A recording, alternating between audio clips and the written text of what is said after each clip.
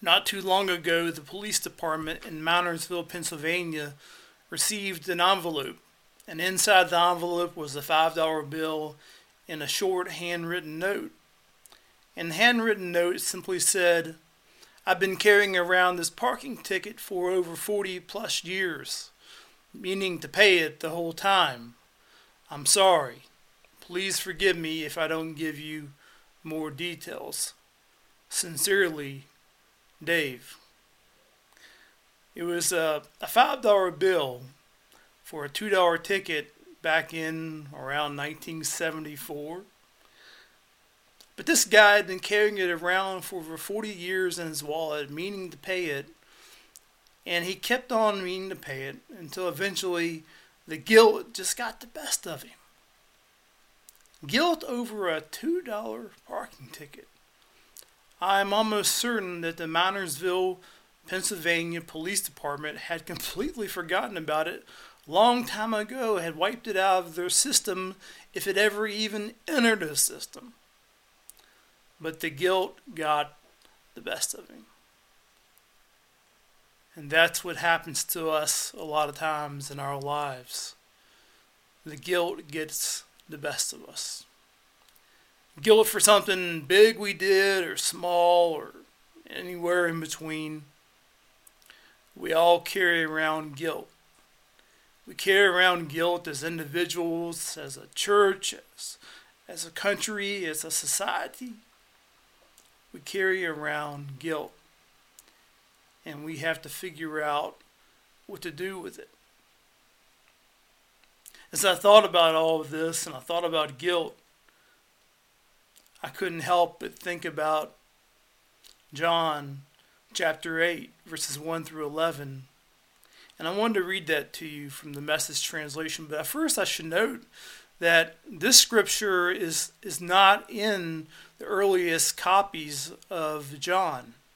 The Bible was put together not by taking whole books that were already assembled, but rather by taking little pieces of papyri, little manuscripts, little chunks of parchment that were found, and they tried to carbon date them and figure out through other ways of historical criticism which ones were the oldest.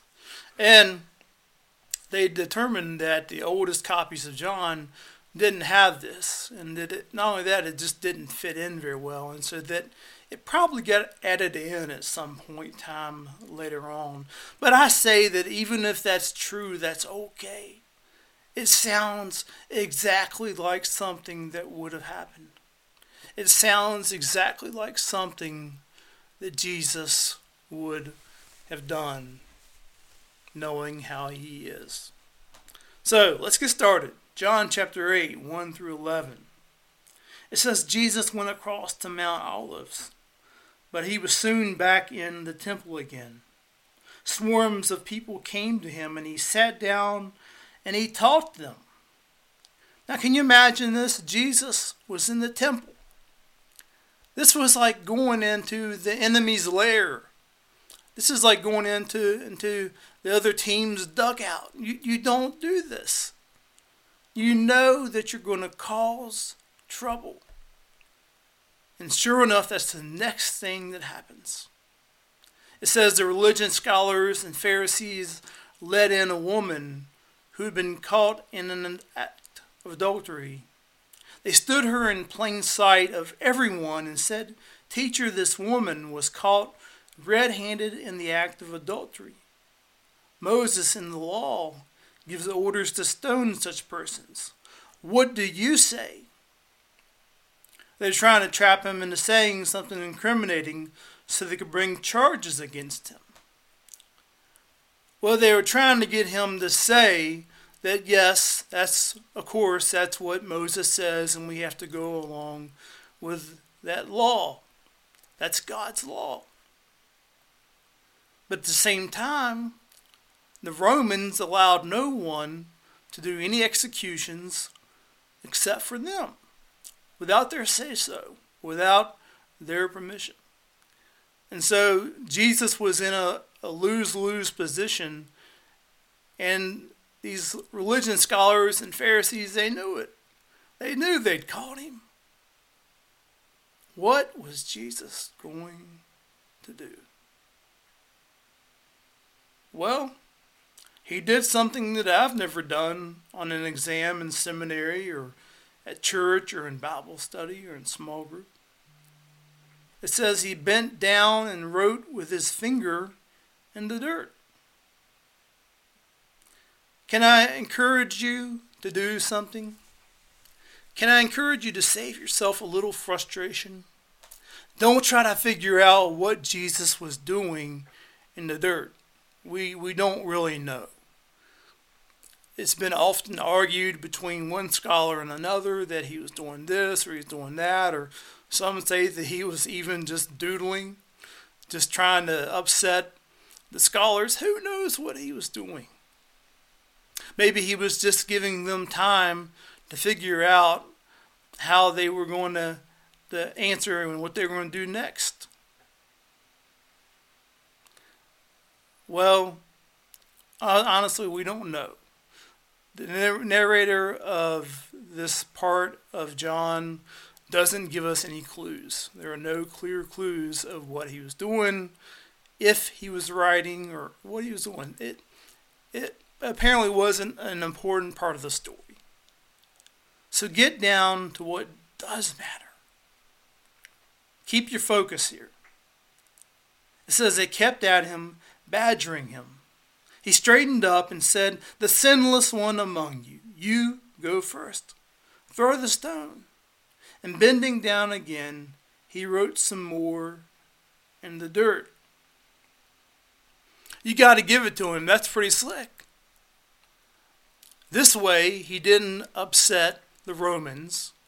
He didn't say that, yeah, go stone her. And he didn't upset the Jewish people by saying, no, you can't stone her. He just simply says, well, if you don't have any sins, you go first. He would have known Jewish ideas like Ecclesiastes 7:20, which says, "Indeed, there is no one on earth who is righteous, no one who does what is right and never sins." That was the Jewish idea. And they all knew that. So he just simply appeals to their own guilty conscience. Hearing that, they walked away, one after another, beginning with the oldest. The woman was left alone. Jesus stood up and spoke to her. "Woman, where are they? Does no one condemn you?" "No one, Master." "Neither do I," said Jesus. "Go on your way. From now on, don't sin." I think I always just kind of insert a Christological hug right here. I just kind of just imagine Jesus giving her a hug before she goes on her way. But he shows her love and grace and forgiveness. You know, if you go and if you look at books and you read about the scripture, scholars fuss and go back and forth about what it's about and about this detail and that detail. But in the end, what really matters is if you cut to the chase, if you cut through all of that stuff, is that Jesus was taking away her sins and taking away the guilt. She didn't have to live with it anymore. And not only did he do that, but he pointed out the sinfulness and the guilt of all of the other people around the woman. What he did was he gave her life back to her. In addition to this, he says, "Go on your way now and sin no more." He didn't just take away the guilt. He gave her a way forward. a new way to move forward and look at all of the possibilities. We don't know exactly what he meant by sin no more. It's possible he was referring back to the Old Testament law. Those 10 commandments that we read about in Exodus and Deuteronomy. For example, in Exodus 20 it says, this is what Exodus 20 roughly shows us about how we should be living. It says, you shall have no other gods before me. You shall make for yourself not an image in the form of anything in heaven, or on the earth beneath, or in the waters below. You shall not misuse the name of the Lord your God. Remember the Sabbath day by keeping it holy. Honor your father and your mother, so that you may live long in the land the Lord your God is giving you. You shall not murder. You shall not commit adultery. You shall not steal. You shall not give false testimony against your neighbor. You shall not covet your neighbor's house. These are very well all of the things that Jesus may have been referring to when he told her to go and to sin no more.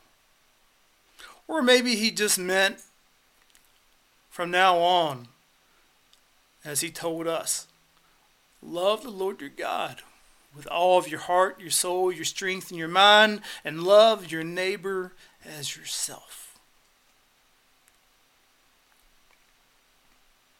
Exodus 20 and Deuteronomy 5 both point to exactly that. Loving God and loving neighbor. I don't know about you, but we all carry around burdens of guilt. I've carried around quite a few of my own in my life. I have many things that I wish I could go back and redo or try again. When I was a teenager, my mom became sick. And she couldn't really take care of my brother and I anymore because she was so sick and she wasn't able to really work. And she ended up having to sell our house out in the country next to our grandparents and move into town, which doesn't sound like a big deal, but that's like forever and ever away. It's 50 minutes, an hour away. I don't know how far it was, but all I know is it was forever, and it was definitely a different school district. And I remember Mom offered us both the chance to go live somewhere else, offered me the chance to live with my grandparents next door so that I could continue to go to the same school. And that is what I did. And looking back on it for a long time, I wish that I would have done something different. I wish that I would have went with my mom. I wish that I would have chose not what I wanted, rather maybe what my mom needed. Looking back, being a little older now, I realize now that she was alone, that she was sick, she needed help, she needed family and friends and people who loved her, and I wish that I would have been there.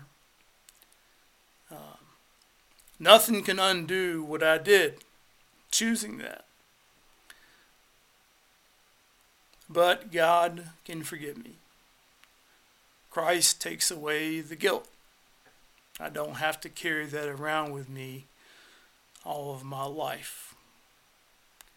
Guilt is just too much to carry.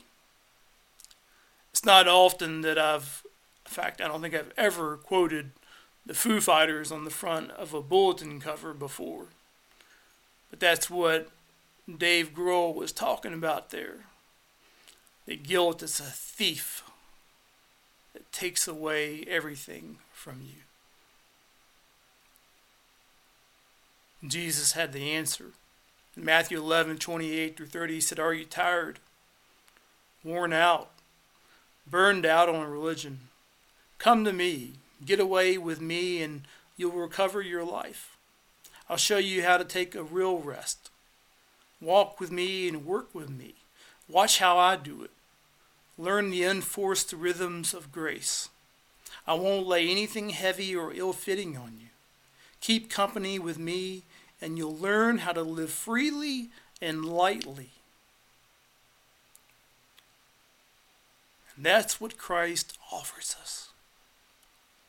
A chance to lay down all of our guilt and to live freely and lightly. On September 5th, 1791, Robert Carter III walked into the courthouse in Northumberland, Virginia. And with him, he carried a piece of paper. Just a simple piece of paper. But with that one piece of paper, he freed over 500 of his slaves. Gave them freedom. Carter seemed to understand, from what I saw and read, that people were never meant to have chains upon them. And Christ understood that too. We are meant to be a people free of guilt. We are meant to be a people free to live. My small group, I love them. I love what we've been doing. We've been reading through a book called Faith Unraveled by Rachel Held Evans. And she talks about her faith and her evolution, the ups and the downs, and how it's grown and changed. And she talks about how she starts to understand that Jesus didn't just come to die so that we could have eternal life. He came to do so much more. He came to give us liberation from our sins. She says following Jesus would mean liberation from my bitterness, my worry, my self-righteousness, my prejudices, my selfishness, my materialism, and my misplaced loyalties. Following Jesus would mean salvation from my sin. And that is what following Jesus means for all of us. It means a chance to start over. Again and again and again. Because of God's unending, unmatchless love through Jesus Christ and the power of the Holy Spirit, we are able to experience redemption, renewal, and freedom from guilt. What a wonderful gift. My friends, I hate to tell you this. You, me, all of us, we are that woman who was drugged in front of the temple that day, in front of Jesus all those years long ago. But we are also the same woman that Jesus loved and declared free of guilt. Amen.